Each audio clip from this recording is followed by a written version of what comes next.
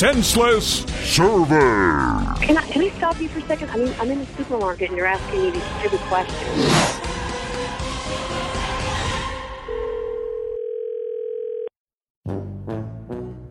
Hello?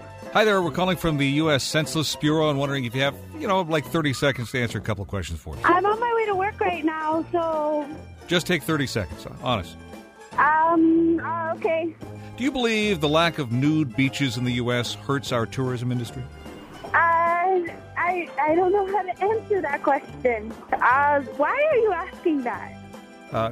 Because you agreed to answer the questions, man. Do you worry about your insomnia keeping you up at night? Ridiculous. No, I don't have insomnia. I don't stay up at night.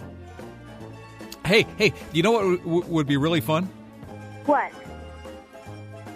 Do you ever have illusions of a bald, middle-aged dude from San Diego phoning you and asking nonsensical questions about the census?